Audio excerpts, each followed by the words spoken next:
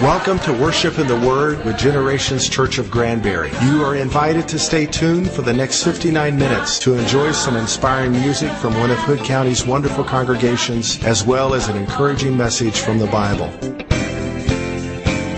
The songs you're about to enjoy are from the Generations Church worship team, led by Pastor Shake Anderson, with the Gen Praise Band, and on special occasions, some great guest musicians.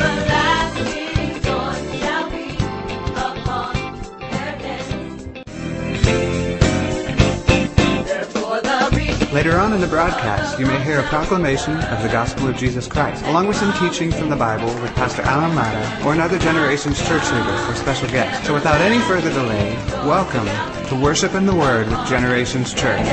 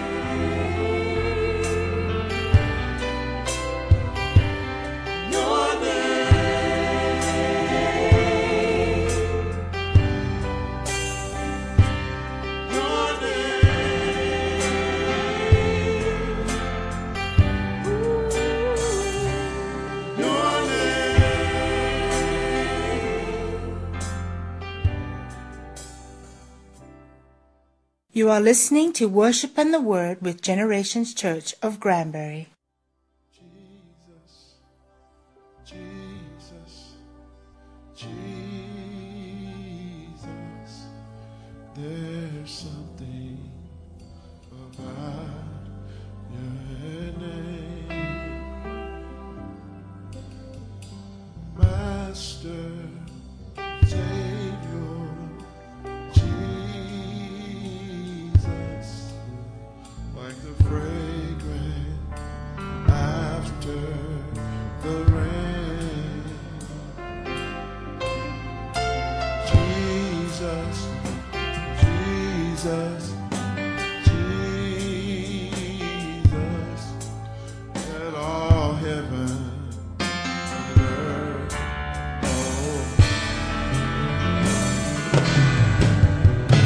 kings and kingdoms will all pass away, but there's something about Jesus, Jesus, Jesus. There's something about that name. Master, Savior, Jesus, like the fragrance after the rain. Jesus, Jesus, Jesus, all heaven and earth proclaim.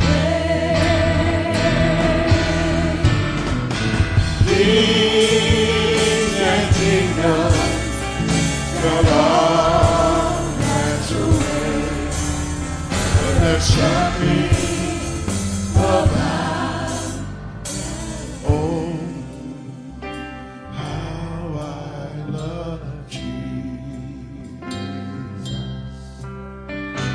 Oh, how I love Jesus.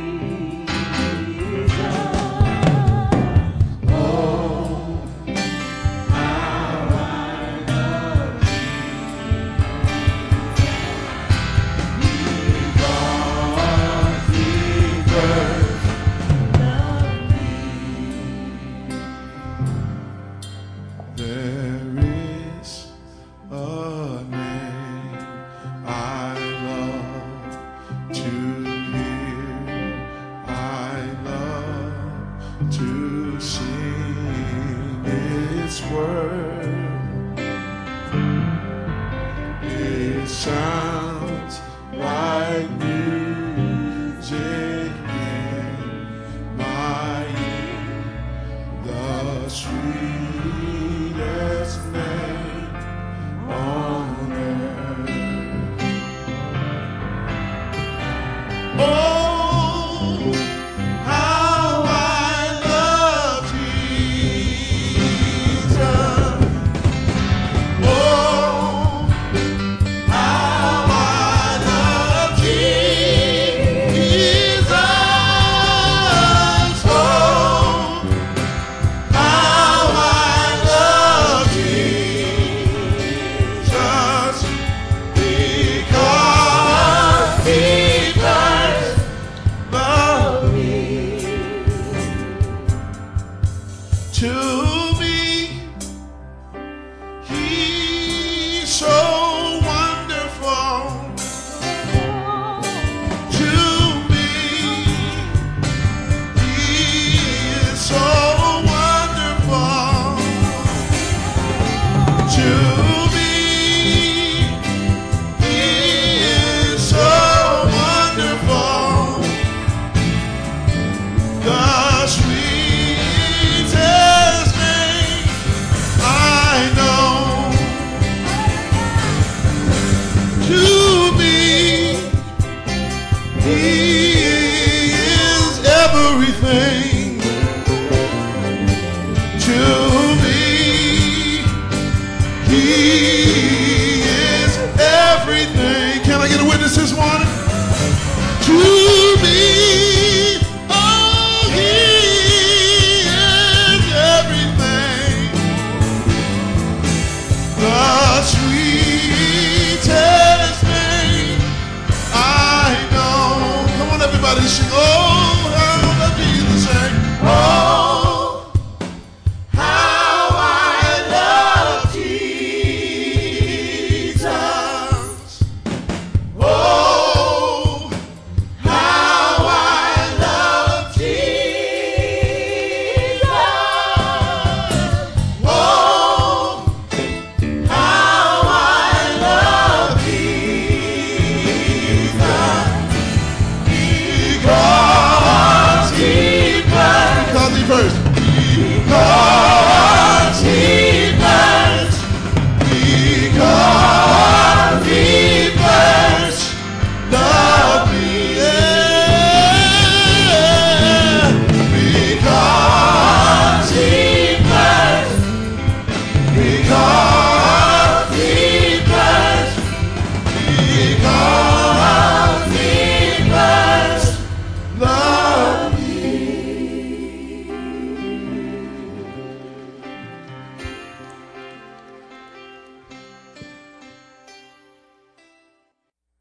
God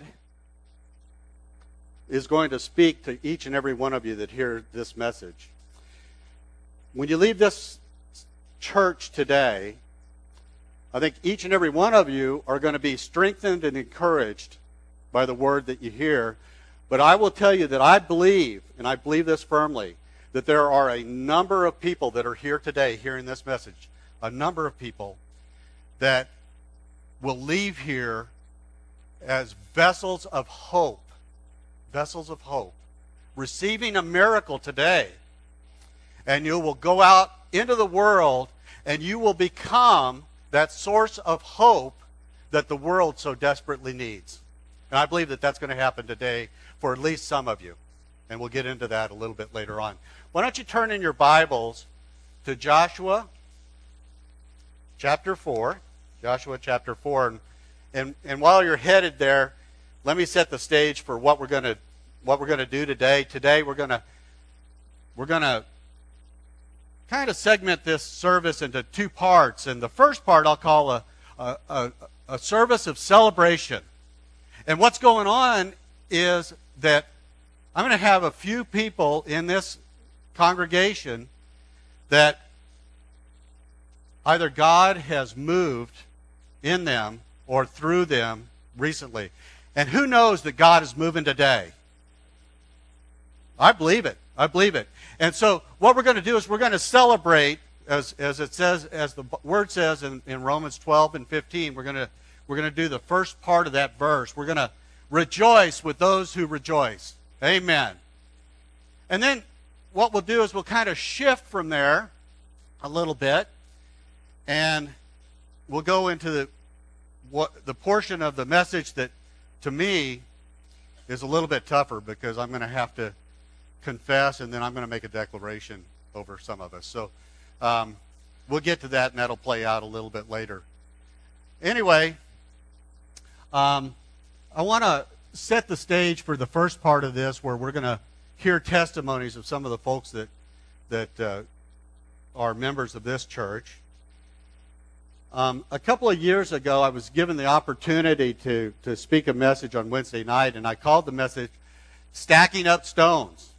And the reason that I preached that message is because I believe that very, very directly that there is a spiritual connection between the things that the early heroes of the faith did in terms of stacking up stones and what we do today by speaking out our testimonies and recording our testimonies. You see, God says in His Word that and we'll see this in just a little bit here in Joshua, He tells people, sometimes He tells them, sometimes He doesn't. He says, stack up stones and this will be a reminder of something. And as we speak out our testimonies, the same thing happens. People receive that testimony and they're reminded of something, or they're encouraged. So that's what we're going to do today. The first part of this message is we're going to stack up stones, and we're going to honor some of those things that God is doing in the lives of some of the folks here at Generations Church. So let's go to Joshua chapter 4. Have you found it yet? And before we jump off into Joshua chapter 4, I want to go back in time from Joshua chapter 4. And Joshua chapter 4 is really an exciting part of the Bible to me, because this is the time that the children of Israel are getting all fired up, and they're going to move across the Jordan into the land that God has promised them and their forefathers. And so it's an awesome time. Just think about the excitement that would be among the camp of the children of Israel when the word is passed up and down the roads. Hey, get up, we're getting ready to go. And so that's where Joshua chapter 4 begins. And we're getting ready to see that. And then I want to back up 600 years or so before that. And you don't have to turn there, but I'm going to just read a couple of verses out of Genesis 12. I'm going to read verses 6 and 7. And it says, Abram passed through the land to the place of Shechem, as far as the terebinth tree of Moreh. And the Canaanites were then in the land. Then the Lord appeared to Abram and said, to your descendants I will give this land. And there he built an altar to the Lord who had appeared to him. So what we're seeing right here in these two verses is this is the first time that Abram, and he visits the land that God says, get up and I'll show you a land. But this is the first time that he's actually entered into the land right here in these two verses. And God shows himself and he says, I'm going to build an altar right here in this place. So hold on to that. And as a matter of fact, everybody say, he stacked up stones. Amen. That's what he did. So let's go now, and we'll pass over into Joshua chapter 4, and we'll start reading in verse 5. And Joshua said to them, cross over before the ark of the Lord your God in the midst of the Jordan, and each one of you take up a stone on his shoulder, according to the number of the tribes of the children of Israel, that this may be a sign among you when your children ask in time to come, saying, what do these stones mean to you?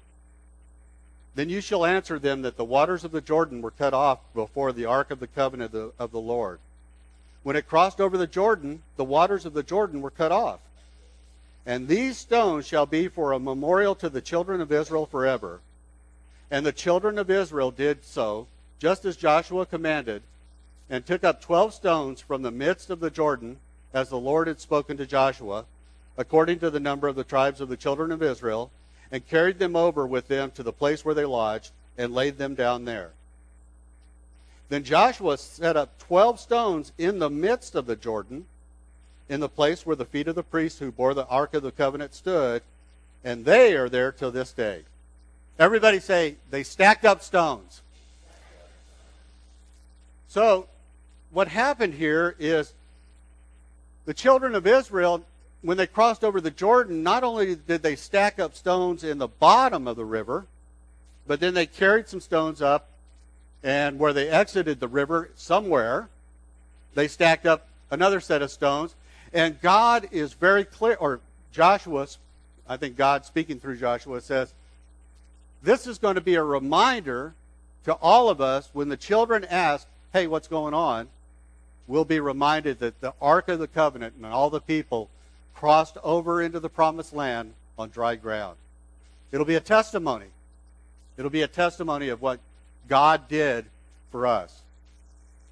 So Israel goes into the land, and through the mighty hand of the Lord, Israel is victorious. And they rout over the course of a number of years. It actually doesn't appear that way when you read the account, but over the course of a number of years, they get rid of all of the people in accordance with God's instruction, all of the people that are dwelling in the promised land.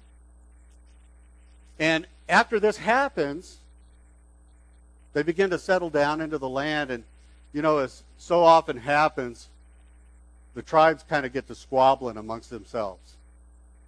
Some of the tribes that live on the east side of the river, they raise up an altar, and it gets bad. It gets bad. So in Joshua chapter 24,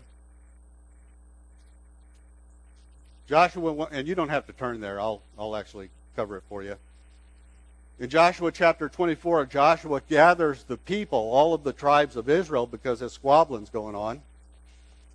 And he gathers them up, and he gathers the people in a place called Shechem. The same place that Abram built the altar when he was first shown the land. The same place. Matter of fact, although it's not scriptural, I believe that it's probably correct that the children of Israel were probably sitting within sight of the altar that Abram raised up.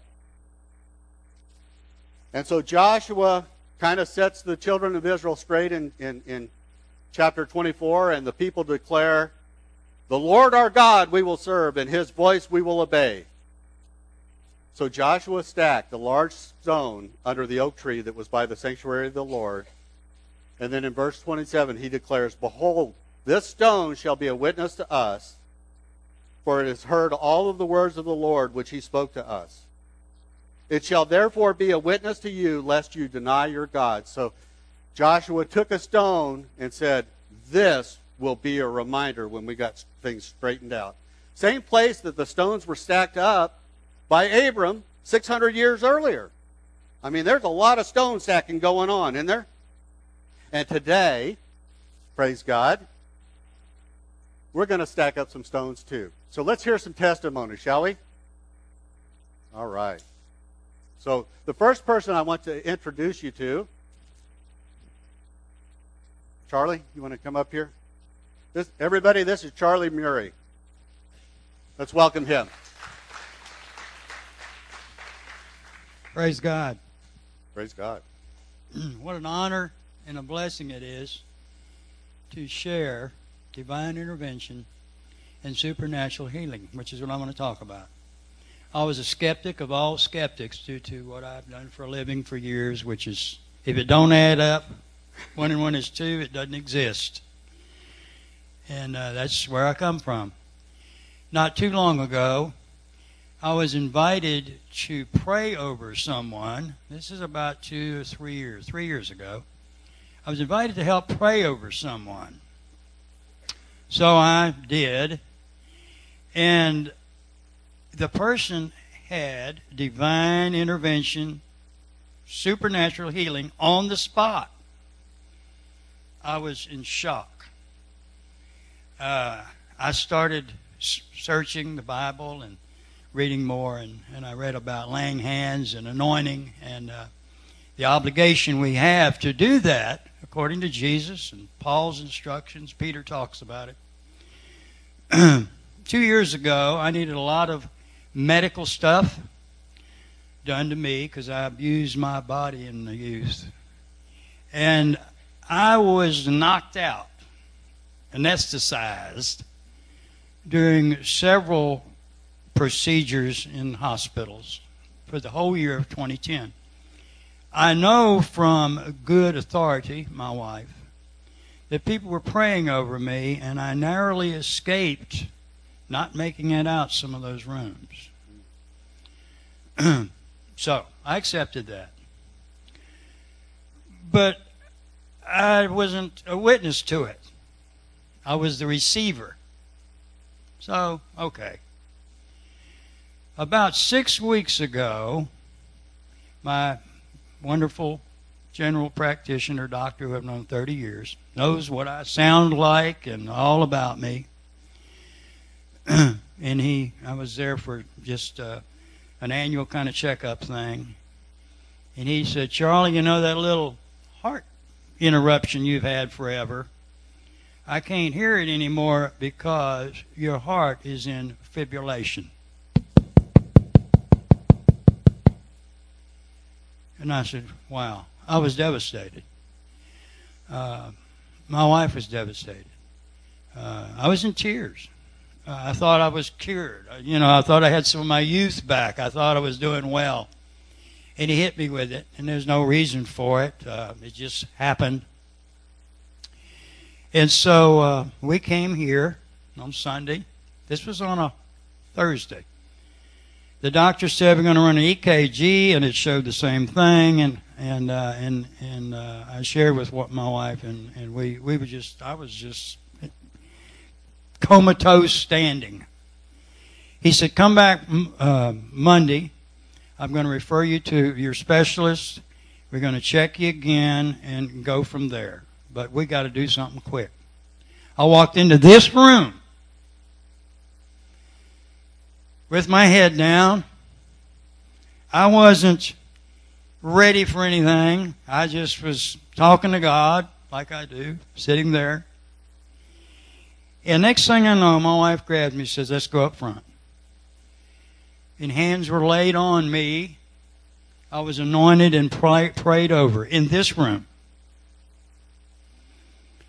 Monday morning, I went back to my doctor to set up procedures and so forth and so on. He listened to my heart again. Ka-boom, ka-boom, ka-boom, ka-boom. He said, it's amazing, I can't hear anything.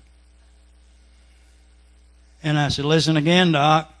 Ka-boom, ka-boom, ka-boom. He said, what's happened? I said, I had hands laid on me yesterday. Hallelujah! I have had a small procedure done because my heart's sound enough for it to get rid of the little interruptive that I've had my whole life. That's gone away too. Thank you. Hallelujah. Praise God. Praise God. Praise God. Thank you, Jesus. Isn't God good? All the time. Amen. Let's hear some more. You want to? Marietta, you want to come up here and tell everybody what God is doing with you? Praise God.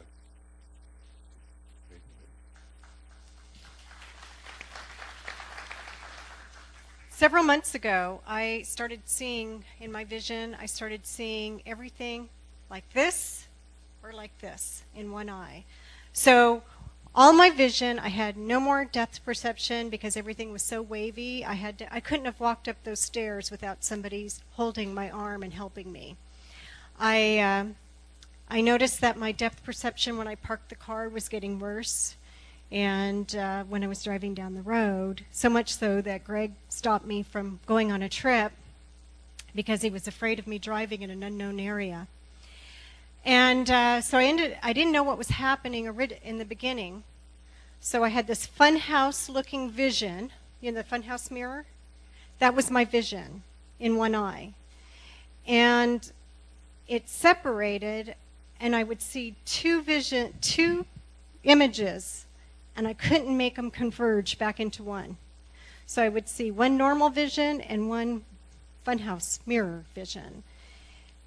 What I learned was that the little sac of fluid in my eye, and if you're squeamish, you can put your hands over your ears, had pulled away from the back of my eye, which is a normal process, but in the process had wrinkled the space right over the macula, which is where you focus. That's the focal point of all the nerves that go into your brain that tell you what you're seeing.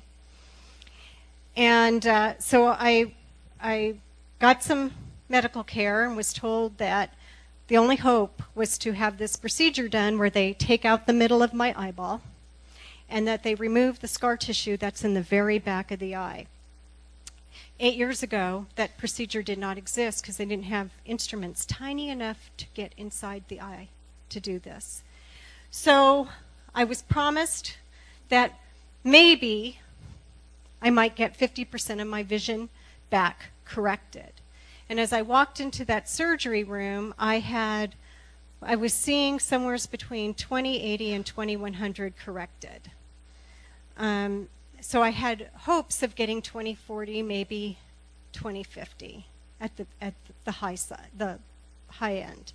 So I had the surgery, and a week post-surgery, the improvement was so drastic that the doctor did a test that he normally doesn't do and said that my retina was capable at 1 week post-surgery. Normal healing time is 6 to 8 months, not weeks, months. I was able to see when they would, my retina was capable of seeing up to 20/30. What that doctor didn't know is that I never saw better than 20/30. So at 5 weeks post-surgery, he gave me the go-ahead to go ahead and get glasses. And when I went in to the doctor to get my glasses, I asked him after the whole exam, how do they compare with my glasses from 2 years ago, which was the last time I had new glasses made. My left eye, which is the eye not involved in this procedure, was actually better, and my astigmatism in my left eye was actually less. And he said that just, he said it happens once in a great while, but there's no reason for it, and actuarially, it never happens. Praise God. Praise God.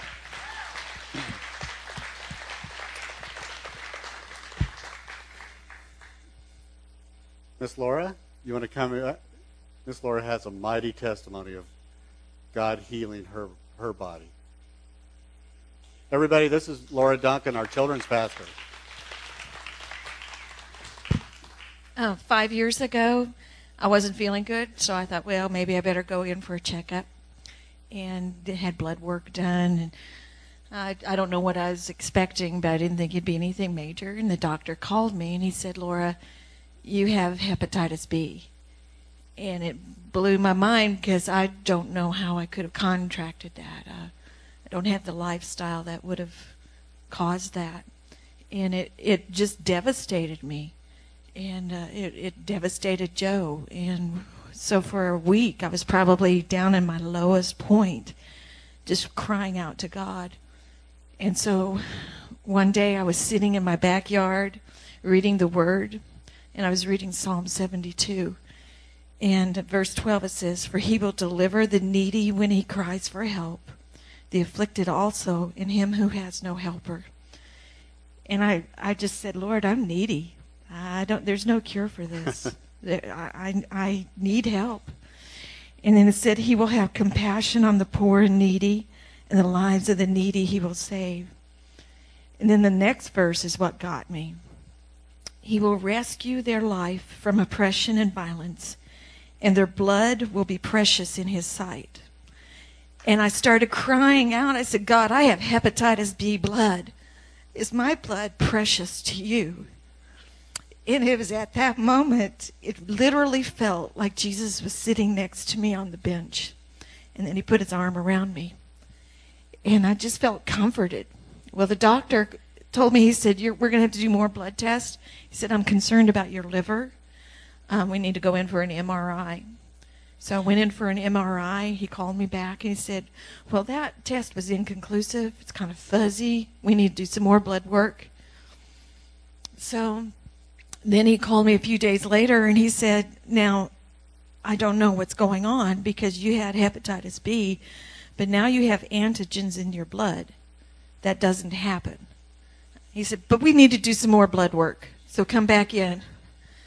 So a week later, I went and had more blood work done, and then he called me back and he said, okay, you had hepatitis B. It was confirmed twice, and then you had antigens in your blood, but now you don't have antigens or hepatitis B in your blood. He said, I don't know what happened. Do you? I said, then it started clicking. Yes, I had an encounter with the most holy God who heals. Hallelujah. Thank you, Laura. Isn't that awesome? And sometimes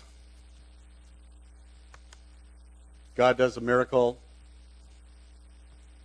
for somebody else. And so I'm going to ask our brother C.B. Porter if you'll come up and testify about that, C.B. Everybody, this is C.B. Porter.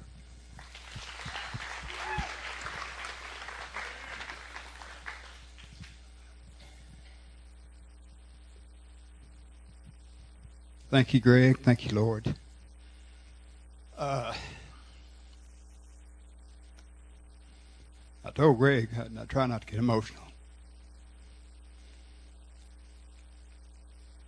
Several weeks ago, our grandson was diagnosed with a liver disease that could have been terminal. We came to church.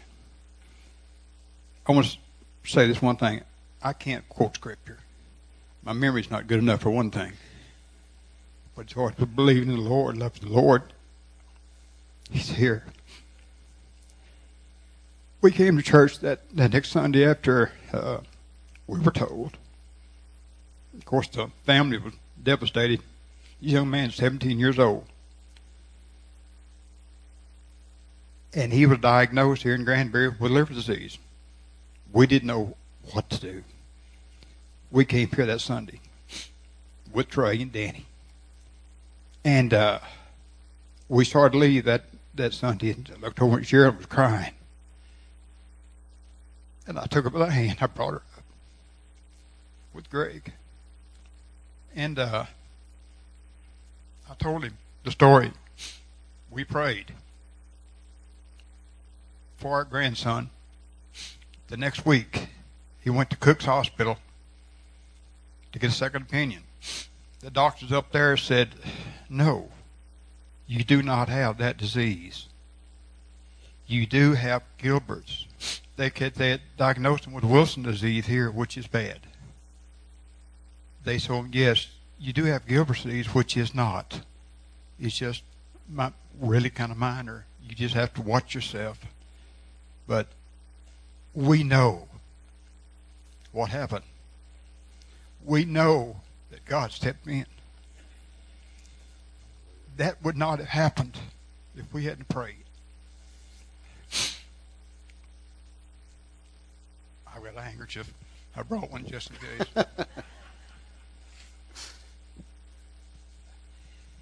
I can't explain it except to say, thank you, Lord. I have been to the Lord 2 times in my life with my heart in my hand, asking for help. So far, I'm 100%. He took a heart problem from me years ago, about 2 years ago. It wasn't in this church. It was another church. This Ford, Danny, and Trey led us to this, led us here. I give them honor for that. He took that problem from me. I was having heart pains. We went to Fort Worth, and they said, what's wrong with you? Of course, after several $1,000s later, they found out nothing wrong. The only thing we did was to go to the Lord with our hearts. Here, Lord. We did. So anybody that can say there's not a Lord, or anybody can say that he can't heal, needs to get right. You need to come to the Lord. You need to come with your heart and your hand. Say, here, Lord, help me. He will. Amen. Amen. And I want to thank Greg. The first time he asked me about this, I told him no. Because I knew what I was going to do. So next week he called me on the phone. The first thing I did, I said yes. I think somebody had a hammer on top of my head saying, you need to do this. Amen. But thank you, Lord. Thank you, Lord. We love you. We need you.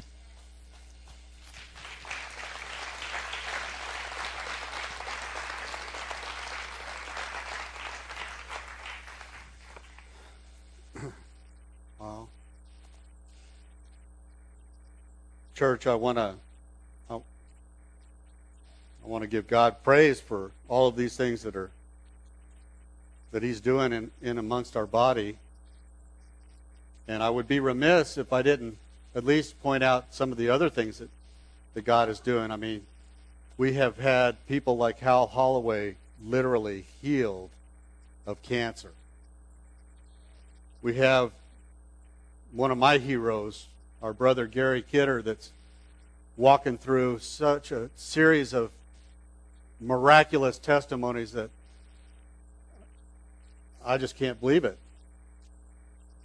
We've got people like even our own worship pastor, Sheikh, who's walked through mighty testimonies of God healing his body. And even today I received word, or yesterday I received word of one of our young ladies, Cheyenne Columbus, and God is healing her sight. So praise God. I mean, God is moving amongst this body. And we give Him the praise. Even the fact that we're sitting in this sanctuary, I've got to tell you, this building itself is a testimony to God, I believe. So now we're going to move to what is to me the tough part of this message, because I have a confession to make, and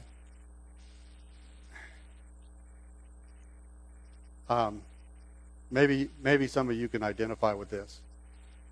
But when I hear some of these testimonies, and I've got to tell you, I absolutely give God glory for what he's doing. I give God glory. So let me qualify my confession with that.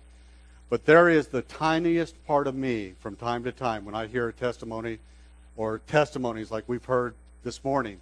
There's sometimes this tiny part of me that speaks to me and says, God, did you really do that? Maybe you can identify with that. Maybe I'm the only one. I don't know. But I can tell you that if you're dealing with it, that is hope-robbing doubt. Hope-robbing doubt, and we need to be rid of it. And so, I feel like the father of the demonized boy in Mark 9, I hear these testimonies and I go, Lord, I believe, help my unbelief. And so I'm praying and I'm listening to God and I'm saying, God, what is this all about? What is this little thing that I sometimes hear when I receive these mighty testimonies? And so God has actually talked to me about this a little bit, and I want to talk to you about it, because maybe it'll help you get rid of some of that hope-robbing doubt that you might be walking through. The first thing is that part of the hope-robbing doubt that we deal with, I believe, is a function of the culture that we live in. We are living in a very advanced society, praise God. We are living in a very advanced time, and God has blessed us with all kinds of technology and all kinds of people that are trained to do the things that they do. And I praise God for all of them and all of the technology. I really do. I really do. But sometimes all of that serves to kind of muddy up the picture of what God is actually doing. Do you hear what I say?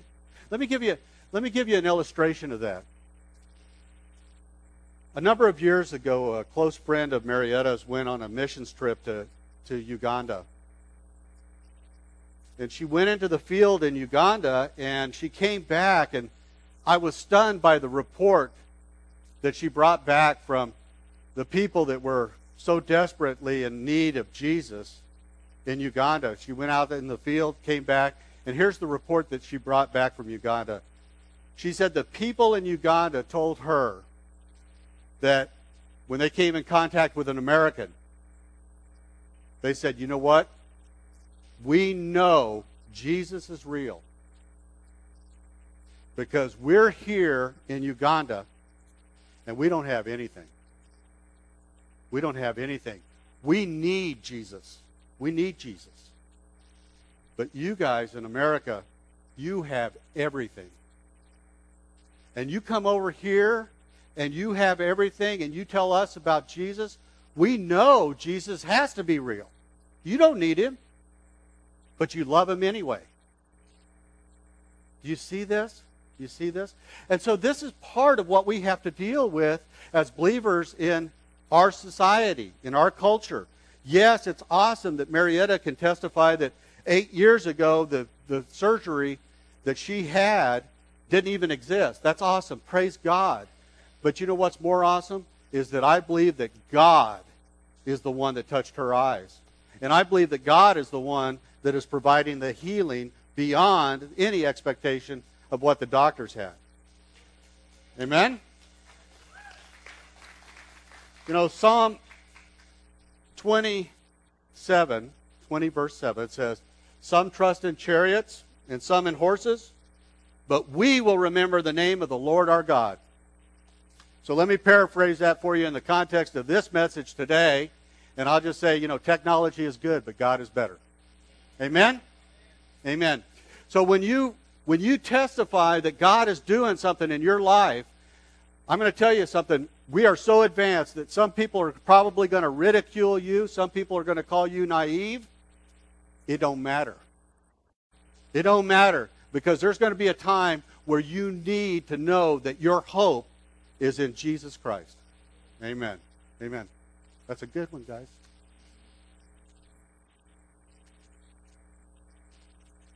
Thank you. Now here's the second thing that God has kind of given me revelation in regards to this little piece of hope-robbing doubt that I might have. And guys, men in particular, you need to hear this because it's really important. Because as men, we are men of action. We want to do something. We want to do something. I mean, this is how God has created us. We want to fix it. We want to fix it. Okay? So when I receive some of these mighty testimonies, and I hear that God is working in people's lives, some of the things that sometimes I think, what is it that person did? What did he do? What is it that was different? Did he do something? Did he go to church more than I did? Did he have somebody with more anointing pray for them? Did he read his Bible more? Did he worship more than I did? What did he do that I'm not doing? Do you see what wrong thinking that is, brothers and sisters? You see this? It's wrong-minded. Let me give you an illustration from a sermon that I recently read from Gary Wilkerson that'll help illustrate the point that I'm trying to make here. Let's say that two young men are dealing with an issue of pornography. Okay? And one of the young men, he knows that he has to get rid of it, and so he says, well, I'm going to get into my word a little bit more. Matter of fact, I'm going to get into my word a lot more. And I think I'm going to start going to the men's prayer group because maybe that'll provide some accountability for this issue that I'm dealing with. And I'm going to start turning the worship music on in my place. And that'll help me too. Now, every one of these things that I'm talking about are great. They're great. They're good things. Don't get me wrong. But the second young man presents himself before the Lord and he says, God, here I am, and I am powerless without you. And through your grace, I am going to overcome this issue. Lord, equip me, help me. The first young man falls into condemnation because he's unable to keep up those things that he thinks are going to get him through this. The second young man simply receives God's grace, God's mercy, God's power, and he's able to overcome. And this is the same thing that we're talking about in regards to miracles. Okay? We need to get beyond a works-based mentality when it comes to things that God is going to do in our lives. Ephesians 2, 8 and 9 say, For by grace you have been saved through faith, and that not of yourself, it is the gift of God, not of works, lest anyone should boast. And I know that it's not only my very salvation that's the gift of God through Christ Jesus, but all of the good things that God wants me to receive, those are all gifts of God as well. And so that's how God ended up tying all of this back together into the context of the teachings that we've received from Pastor Allen through the book of Job. You see, in the book of Job, the way that this all ties together is that Job's friends are condemning Job for things that he has done and then things that he failed to do. And it's not till the end of the book of Job where the Lord God Almighty, creator of the universe, the Aleph and the Tav, where he presents himself in front of Job and in a very direct and personal conversation says, let me tell you who I really am. All right. When God begins to make a declaration to Job and he says, I am the one that laid the foundations of the earth. I'm the one who sets the boundaries of the sea, and I'm the one who tells the lightning bolts where they can go. And when Job finally receives that, in other words, when he steps out of the mentality of, I got to do these things, to, whoa, God, you're awesome. And then he turns and he prays for his friends, and that's when Job is restored. He completely steps out of the works mentality. He recognizes God for who he is, and everything is okay.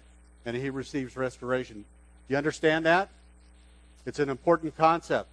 Because what it means is that a lot of this works mentality boils down to one thing. It's all about pride. And I've got to tell you, Lord, help me with pride. Lord, help me, because I can't do it myself.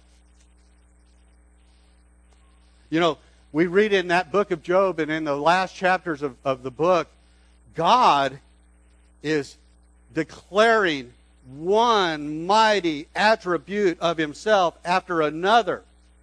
I mean, he is awesome. He's the one that feeds the wild animals. He is the one that moves the constellations in their place, and he is the one that laid the foundation of the earth.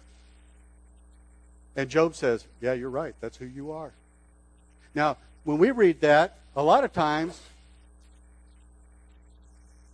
our response would be, well, gosh, it sounds like God is boasting. He's bragging. And you know what? He is. But like the old cowboy said, it ain't bragging if you done all them things. And God can boast on himself, and it's all right. Amen? And so what I want us to be today as we leave this place is I want to be a people that say we will boast in the Lord as well. We're going to boast in what God is doing in our lives. So here's what I'd like to do. I want to go ahead and we're going to close this thing out, but Shake, if you could bring the worship team back up, I'd like to sing that song, Be My Everything. And during this message, I told you that I believe that God wants to do some miracles in this place. And we've talked about a lot of healing miracles, but that's certainly not the only miracles that God can do. God can do a miracle in your life. If you need a relational miracle, God is ready to do that. I need one. I need a relational miracle. If you need a miracle in the workplace, God can do that. And I need one. Okay? If you need a healing miracle, God is more than able to do that. Hallelujah. So what I'd ask is, if you need a miracle, I want you to come down here. If you need a miracle in any part of your life, all I wanted you to do, or maybe you need a miracle for somebody else, I just want you to come down here and light up across the front. I'm going to make a declaration prayer over all of us. Matter of fact, I'm going to go down there, and then after we get done praying, does anybody need a miracle? Come on down here. Just come on down here. If you need a miracle for somebody else, come down here.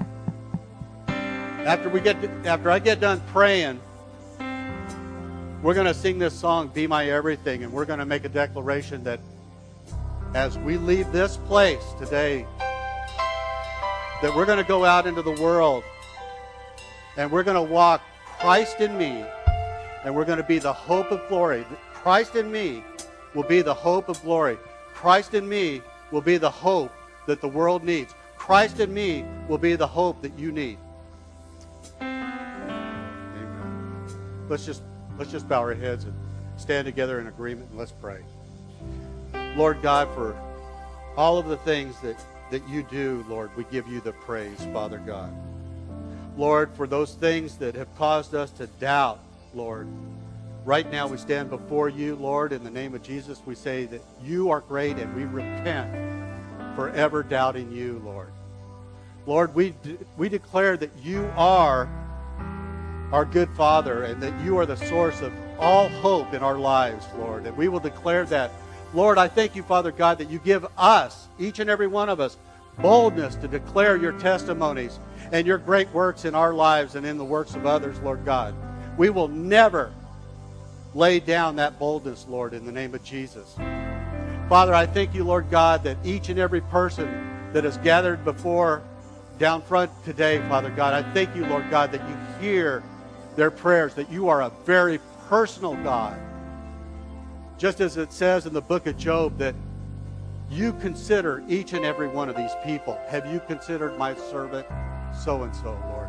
And I thank you, Father God, that you are so personal about your relationship with each and every one of us, Lord.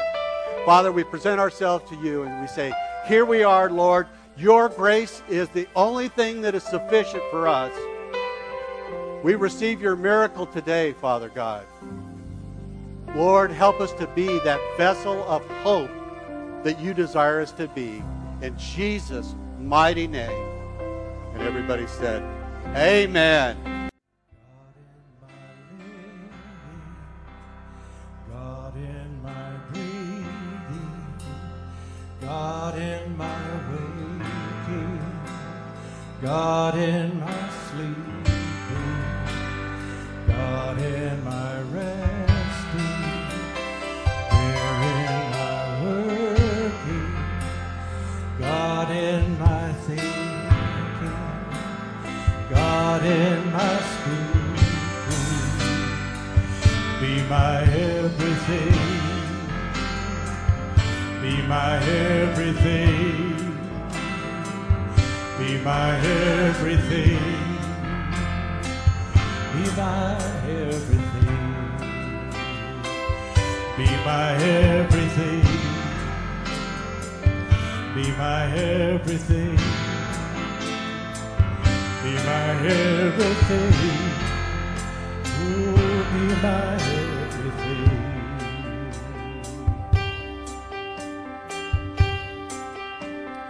God in my hoping, there in my dreaming, God in my watching, God in my waiting, God in my laughing, there in my weeping, God in my hurting, God in my healing, be my everything, be my everything, be my everything, be my everything,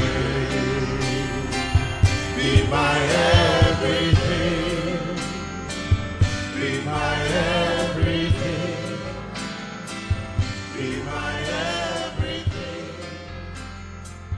be my everything.